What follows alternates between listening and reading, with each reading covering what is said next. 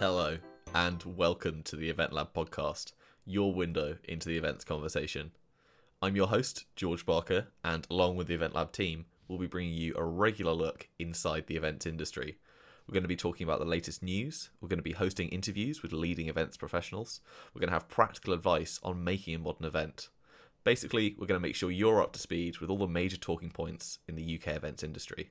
So, coming up on this episode, our friend Jackson Clark from Patch sat down with the wonderful Glenn Mainwaring, who you may have seen on the hit TV show SAS Who Dares Wins.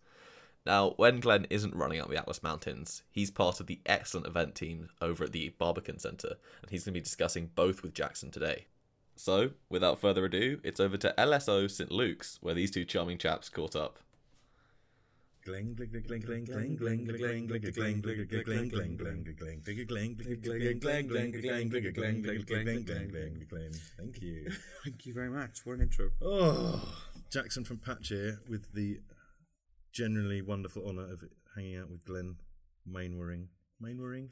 It's Mainwaring, yeah. Thanks. Struggle with it. But it's a tough one, isn't it? yeah. When I was Googling it, because I thought I've known you quite a while, it's a bit embarrassing to ask you about it, and it was lots of them were Mannering.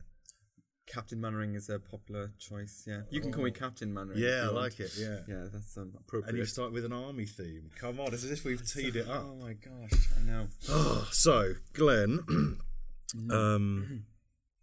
for those of you that don't know, Glenn works at the Barbican, focusing on the commercial element, which is exciting in itself, but what is salivating me, that's probably not the right word, but we'll go with You're it. dribbling everywhere. is, I don't know if any of you have seen it, but if you haven't, you absolutely have to, it is SAS Who Dares Wins, Sunday nights, Channel 4. Oh my God, it's a ridiculous programme. Glenn, can you fill us in on just kind of headline what the show's about, and then we're going to get deep and dirty. Deep and dirty. Yes, so SAS Who Dares Wins is in its third series now. Recently filmed in Morocco in September. So we were taken out to Morocco. There's 25 recruits, all men. And then you've got 4 directing staff. You may know some of them as Ant Middleton. He's kind of a bit of a star now. Not the one with the beard. He's the good-looking one with the beard, yes. Those dreamy blue eyes. Those dreamy, piercing blue eyes. Yeah, hottie. I bet.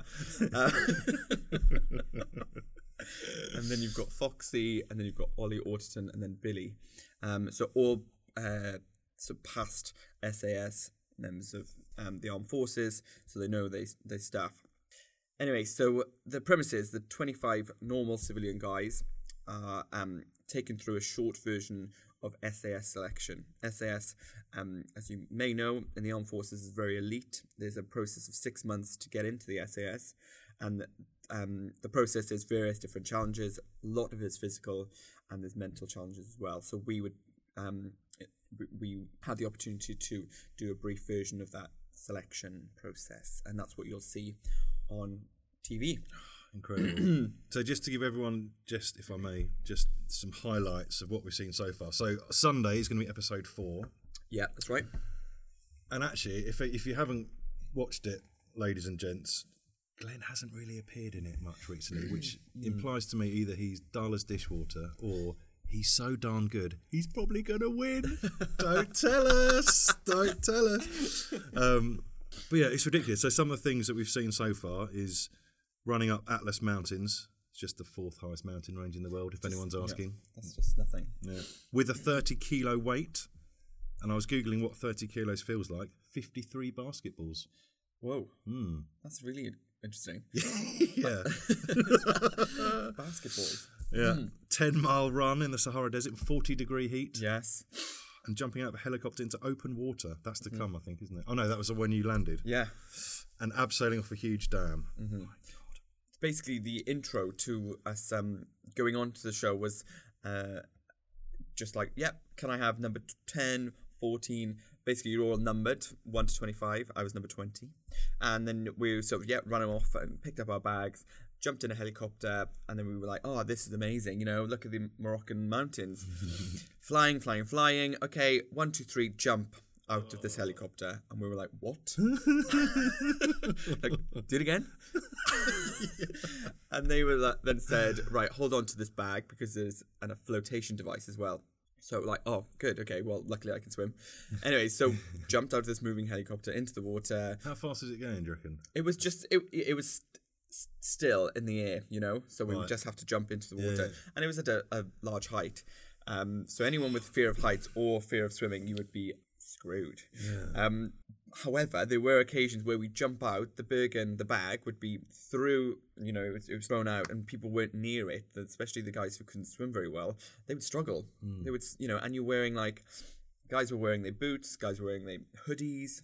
Okay. So it wasn't really conducive to swimming Yeah, because there was a few really fit ones doing it, but were struggling in the water. And I was like, well, why don't you just swim? Exactly, yeah. I didn't. Yeah, I suppose the weight of what you're wearing. Yeah, definitely was weighing you down. Absolutely, and I think a lot of it when I arrived at the airport, I saw these guys all hugely muscly. I just thought, oh gosh, you know, I'm like not as muscly as these guys. But I just thought, oh my gosh, how am I going to cope with this situation?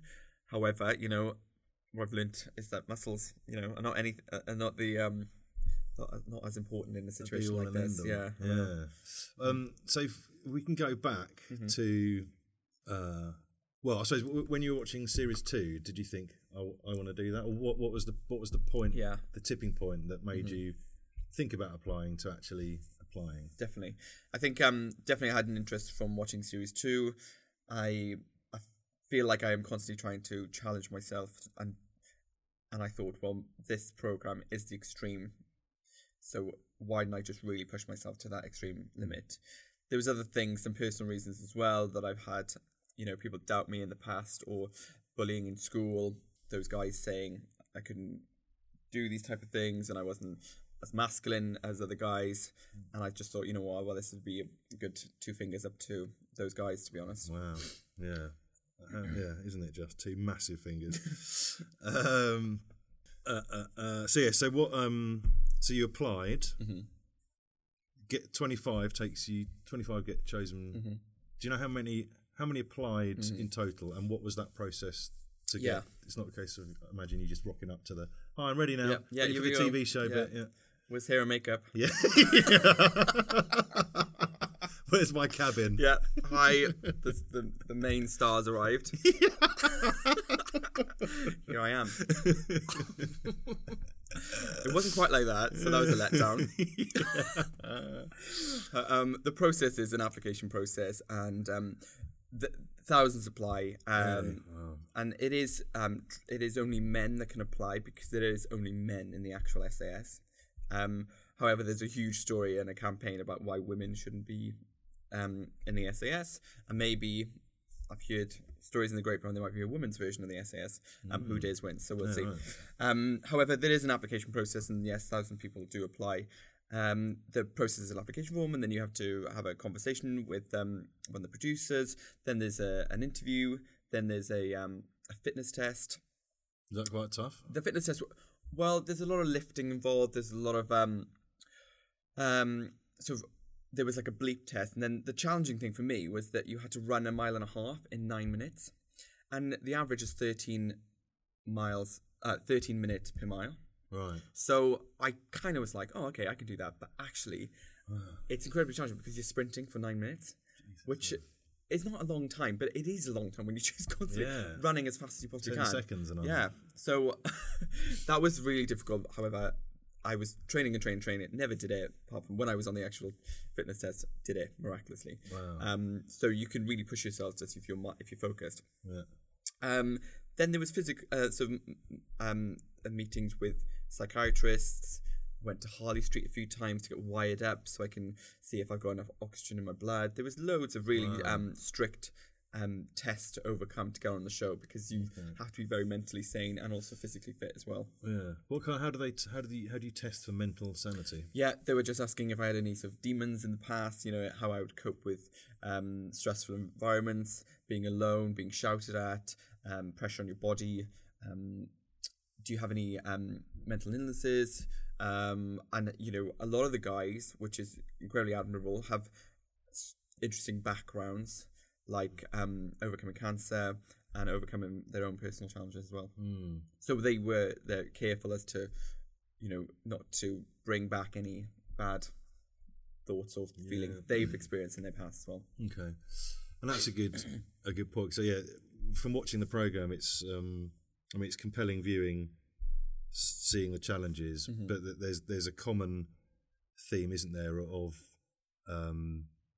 things in the past, or a real reason to do it. And you touched a little bit on your reasons. Yeah, do you mind elaborating a bit on that? Definitely. I think obviously that being having challenges growing up when I was younger, living in a small town in the Rhondda Valleys in Porth in South Wales, didn't feel I could really express myself very well there because of the traditional values and the sort of conservative views. So I just and as I quite, I suppose, extrovert and expressive, I those are those two of you words. who know me, I like to be loud and I like to be comfortable, but I didn't feel like I was then.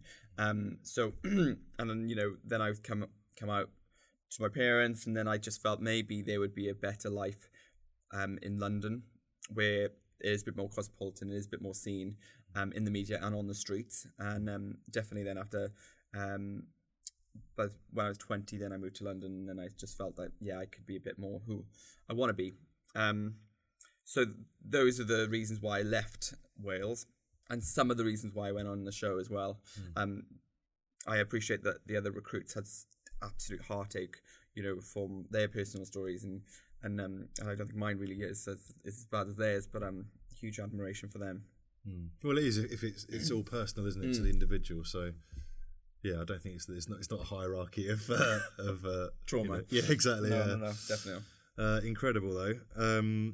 So what else was I going to say?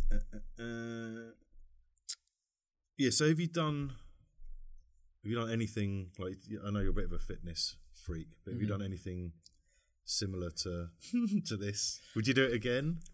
No, I haven't done anything similar to this, and I don't think there is anything as comparable to this. Cheeky 10k parkrun. Yeah, that's just as like the same, if anything, or harder. I do, and I do explore different ways of working out. I go bouldering, I swim, I run. But I don't think there's anything that can compete or compare to something like this. Even the preparation for this was, yes, I would go to the gym, and yes, I would start running longer distances with heavier backpacks on my back to just get a taste of what that might be like. Working out outdoors, working out in different temperatures, just to try and prepare yourself. But then and I felt like I was physically prepared. However, the mental challenges were the strongest or the hardest things to face, and there's no preparation for things like that. Yeah. I can't wait to see the next, because it starts to get onto the mental bits now, doesn't it? What of all the physical ones so far? So all those things I mentioned at the start, and the beasting looks pretty horrific. So I suppose you don't know the end. You don't know what the end is. So was there one bit of chaos that kind of stood out in it all? They call the workouts beastings because it's the directing staff giving us, the recruits, the beastings. And that's where you see a lot of the recruits withdraw. So to get out to the course, you hand in your band, which you might be 125, and then you voluntary withdraw, or VW.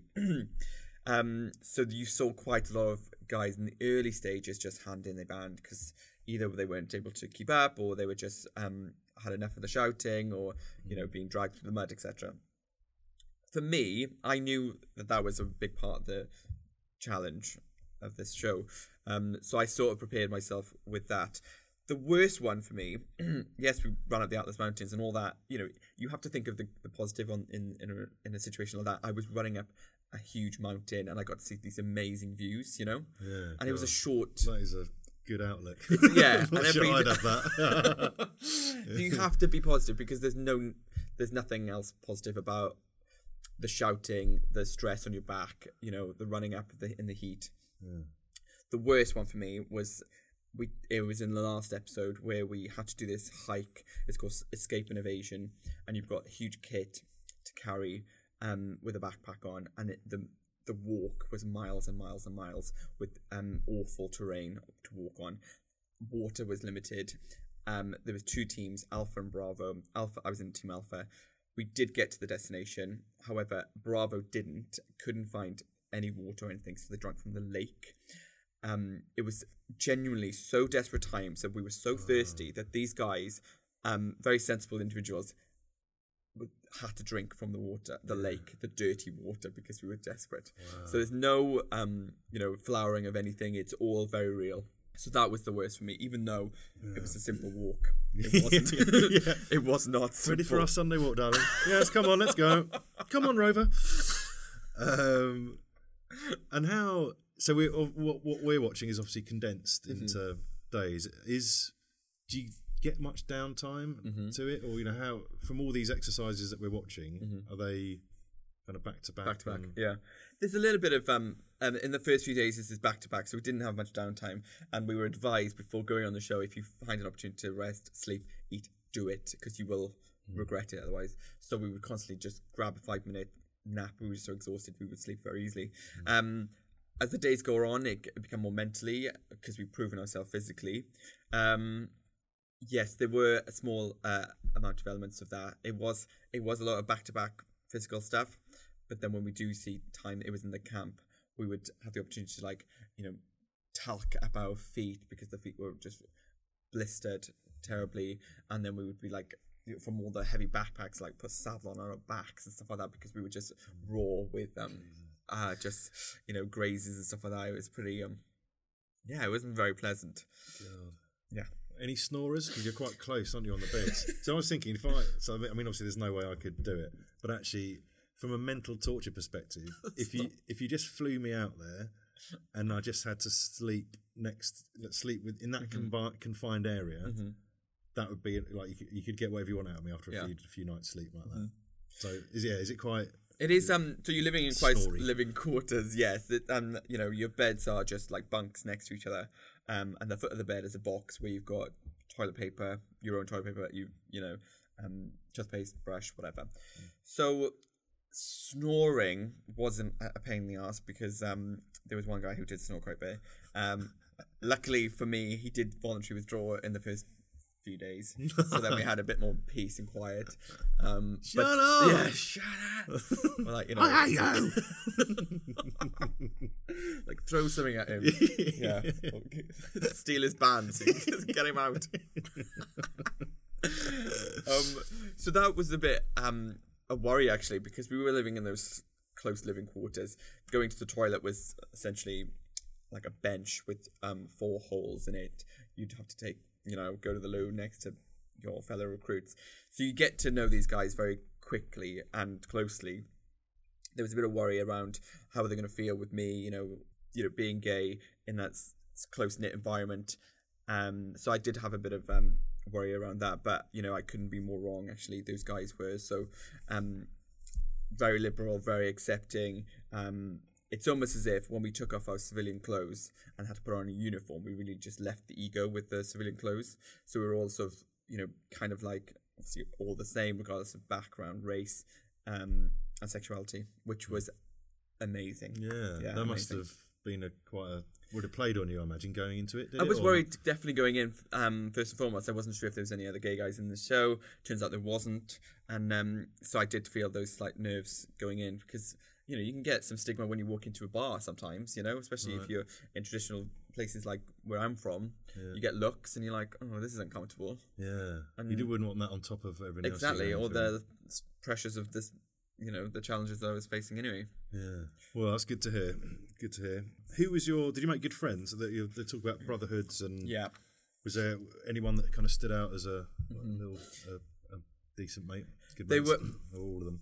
You know what? Like I said, there was that episode called Brotherhood, and there really was something really strange happened. We were didn't expect it, but we became very close friends during the show, and still afterwards. We're in a WhatsApp group that I get about 400 messages a day, so it is a bit annoying sometimes. But we do feel a really close bond. And it was just really strange, really, because we were the only ones who would sort of support each other and egg each other on, because we weren't getting it from the directing staff. Yeah. They didn't care that we were, failing or anything, but the other boys were egging us on, and I wouldn't have got as far as I did if I wasn't for some of them. There's a guy called Johnny who you don't really get to see him very much until the next few episodes. He was really funny. The winners episodes. The winning episodes, he was a real laugh, and then everybody's got such a weird background that I bonded with people I wouldn't usually. Yeah, and that tall boxer guy looked a bit scary. yeah, Adam, he was a little bit misunderstood.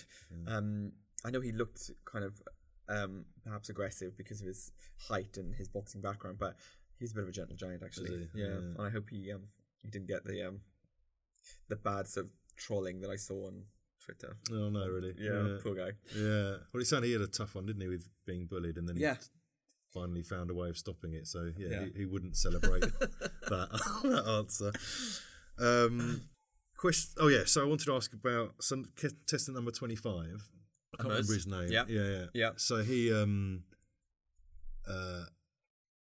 the first few episodes he is what have I written down there? But yeah, so he had that panic attack, didn't he, from the canyon rope. Yeah, he almost passed out. Yeah. Seems like he almost passes out, most times. He says as if I've done it myself.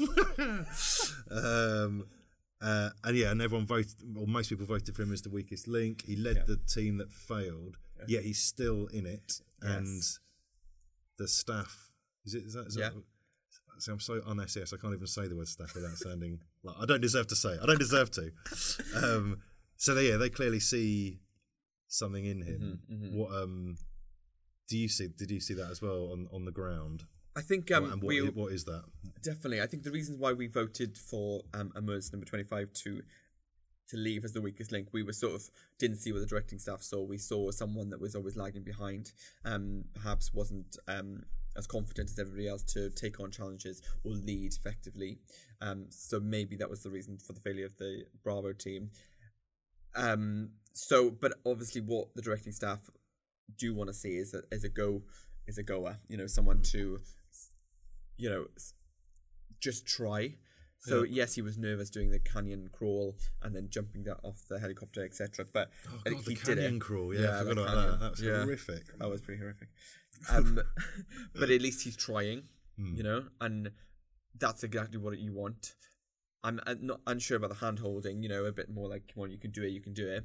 But again, that's the whole purpose of the show, is just to go and give it a go. And if you really are at your wit's end, then you've just withdrawn. Yeah. But he's going strong, so good on him. Amazing. So Sunday night, Channel 4, episode 4. There's 11 of you left, I think, at the moment. Actually, I think there'd be about 9 of us left now. Really? Yeah. Single digits, Glenn. Single Beautiful. digits, yeah. So moving on, or seamlessly linking it to the world of the Barbican. Oh yes. So I suppose the experiences that you've gone through,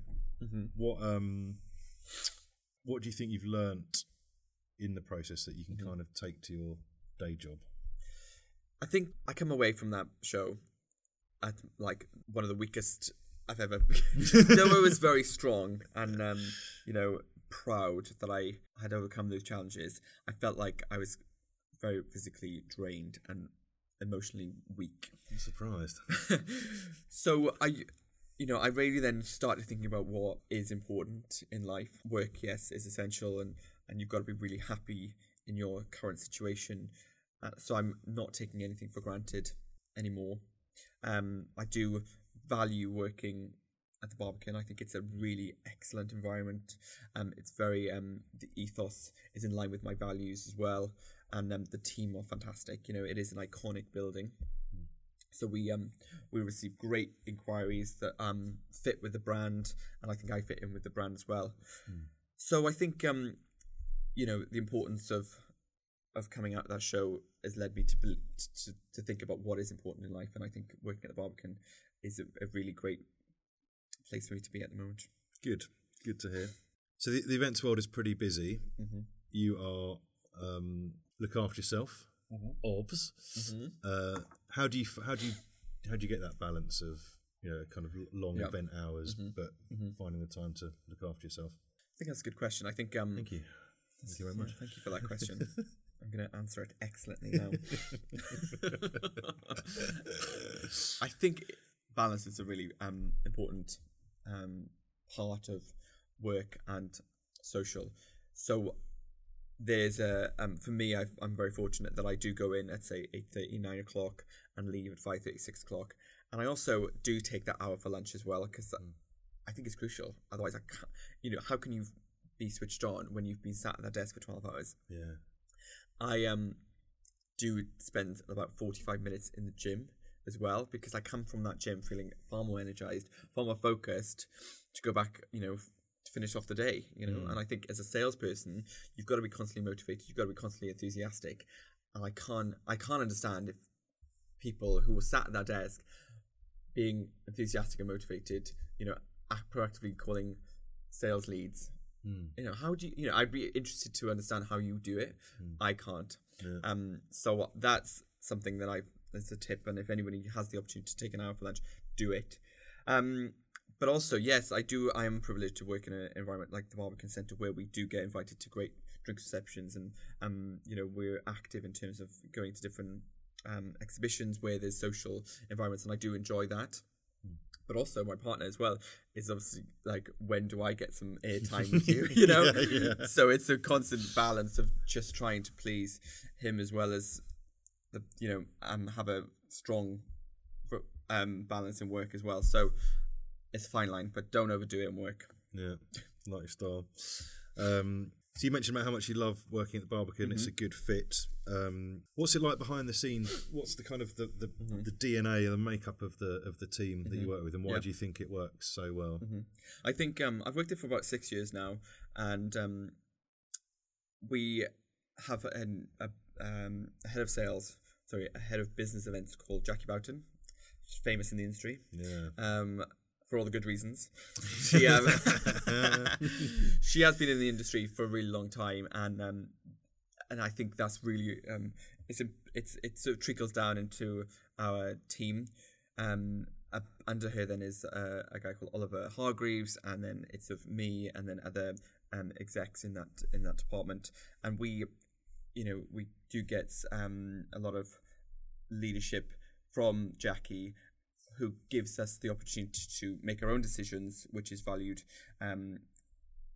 Enjoy our time at the Barbican, work hard and also play hard as well. So I think that's the reason Barbican is doing so well, because of her leadership. And I tell her every single time, thank you for having me here. Thank you for having me here. And she is a great girl. Definitely. Yeah, she's one of the best for sure. So venue specific, I think this is a common challenge for venues that aren't purpose-built venues, event venues. How do you as an events team get that balance right between its core function in the arts world, but also making money to put back into the arts? Yeah. So internally, how does that work, and are there challenges with that? There's certainly challenges with the Barbican Centre, because primarily it is an arts centre, and then secondary income is the commercial sales arm, which is where my department is. So we have to be sensitive to the arts and make sure that it's alive with things like great exhibitions and music and dance, etc. But then we fill in around the gaps where there's availability, and we're always trying to actively invite, or trying to proactively get more arts-related events as well, just so it fits within the brand. But I think what's great about having an event at the Barbican for someone like a corporate like Barclays or whatever, then you are funding back into the arts. Your event does keep the venue alive. And also you're in a really cool artsy venue, so you're not like your stereotypical conference centre. It has character in our building. It's alive with music and dance and exhibitions. So what an added value to your event. Yeah, very good.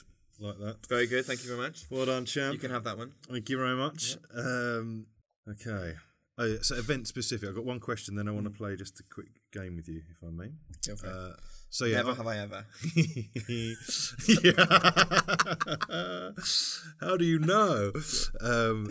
Most memorable event you've worked on. Actually, two questions. So most memorable event you worked on.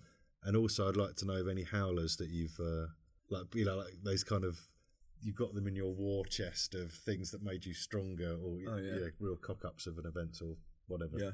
Just ones that stand out. There's loads of those. Yeah, good. Yeah. Okay, so the most memorable event, I think at the Barbican Centre, you've got all your meeting rooms and your purpose-built stuff. However, when we do get briefs, we really do think outside the box. And I'm not just saying that. The events team love a creative brief. So we had 80 people that wanted a dinner or hosting their top clients. We're like, well, yes, you can have a fantastic conservatory.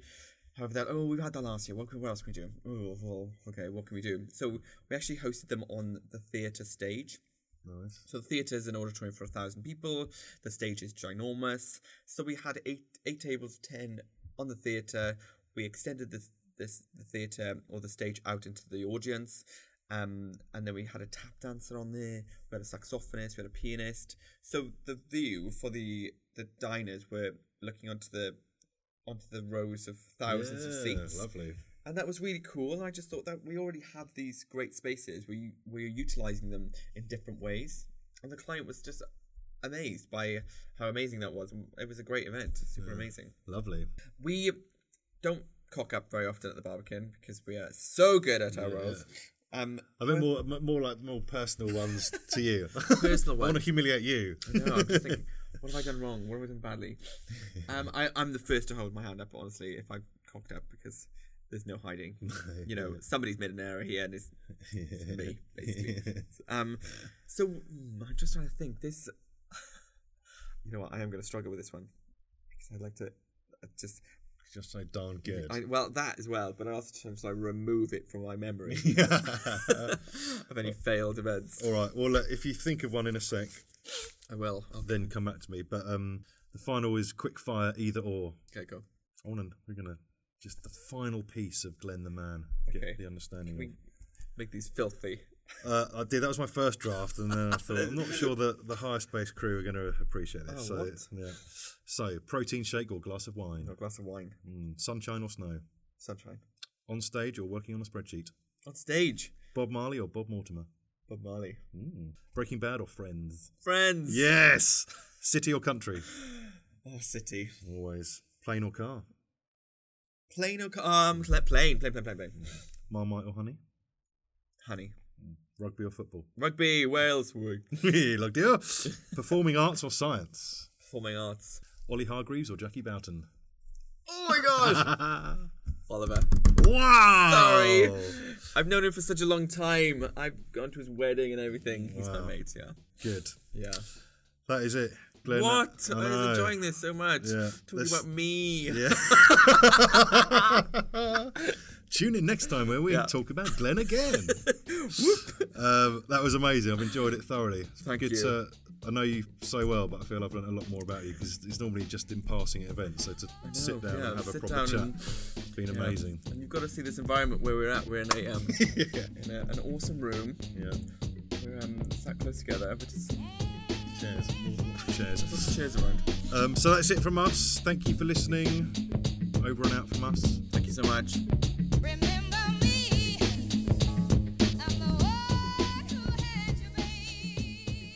Well, I'm afraid we've reached the end of the very first feature episode of the Event Lab podcast.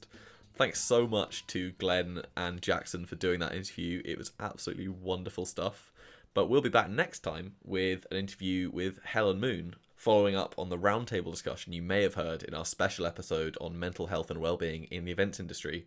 We'll also have some top digital marketing tips for venue managers from Brighton SEO organiser Kelvin Newman, the founder of Rough Agenda. Remember, you can follow us on Twitter at eventlab_HQ and on Instagram at the same handle. You can register for our live events at hirespace.com/eventlab. Thanks so much for listening. We'll catch you next time.